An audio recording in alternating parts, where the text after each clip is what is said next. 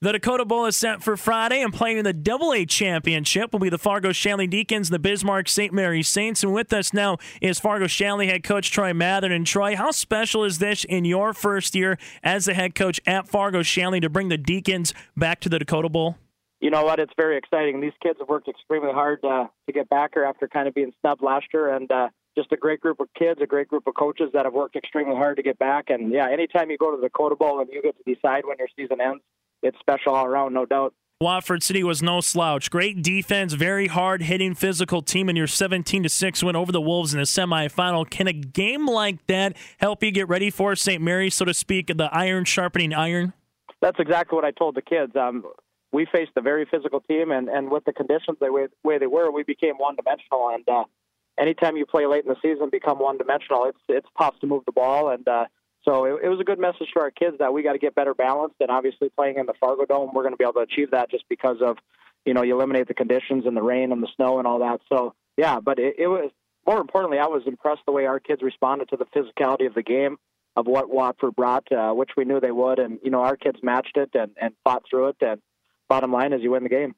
Troy, something that has stood out, and you mentioned the word balance on offense this season. In your semifinal game against Watford City, seven different players had 3 rushes or more against the Wolves. You have the ability to throw the football as well with Kay Busick and Caden Kuhneman. Is it tough at times trying to find different ways to get playmakers of the football on your team? You know what? It's a good problem to have, obviously, but we don't have any kids that are stat people or worried about that. We've been a team since day one, and their philosophy is let's just get in the end zone no matter how we do it. And to be able to have all those weapons across the field, obviously it creates a lot of mismatches with the defense of what they got to prepare for. Yeah, so we try to get our guys in a lot of different places in a lot of different situations, and it might happen to be a different guy every time. And, that's the beauty in high school football, which a lot of times you don't get that opportunity to be able to have, so many athletes running around the field, and we're very, very fortunate. And believe me, we're taking advantage of it because we know this is a special group, and it doesn't come around every year. Going up against Bismarck St. Mary's, after you go through the tape and see that Cole Genru has accounted for 26 touchdowns and thrown for over 1,400 yards. You have Krebs and Hyden in the backfield who've almost rushed for 1,200 yards combined and 14 touchdowns. Where can also St. Mary's search here, or where does it start with St. Mary's here, Troy?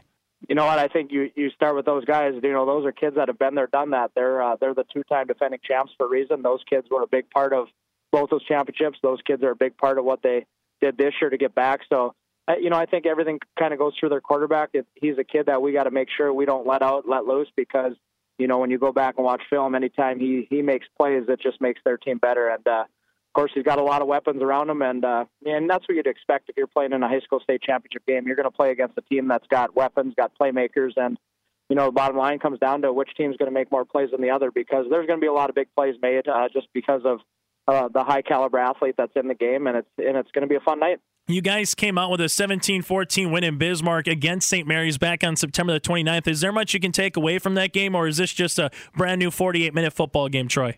I think it's twofold. Number one, mentally, I think we took a lot away from that game just because we haven't beat St. Mary's in, a long, long time. I think it's been like 2002 or 8 games, or I don't remember the numbers, but just the mental aspect that our kids know that they could go on the road and beat a really good football team, I think that really spurred us into our second half of the year that made them think, geez, yeah, maybe we do got something special here. But on the other hand, in terms of X's and O's and scheme, it's a brand new football game. They're a better team. We're a better team.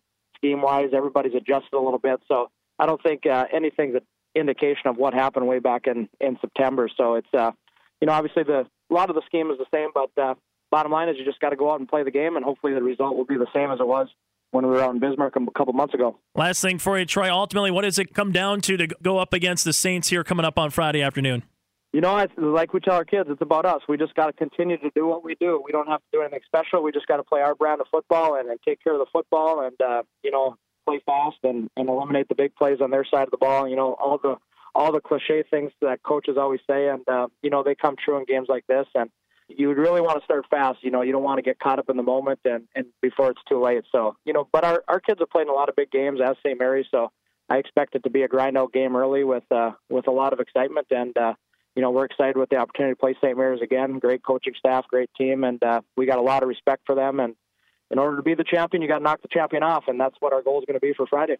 Troy, as always, thanks so much for your time. Thanks for everything this season, and best of luck come the championship on Friday afternoon against Bismarck St. Mary's. I appreciate it, and we appreciate your coverage throughout the whole season.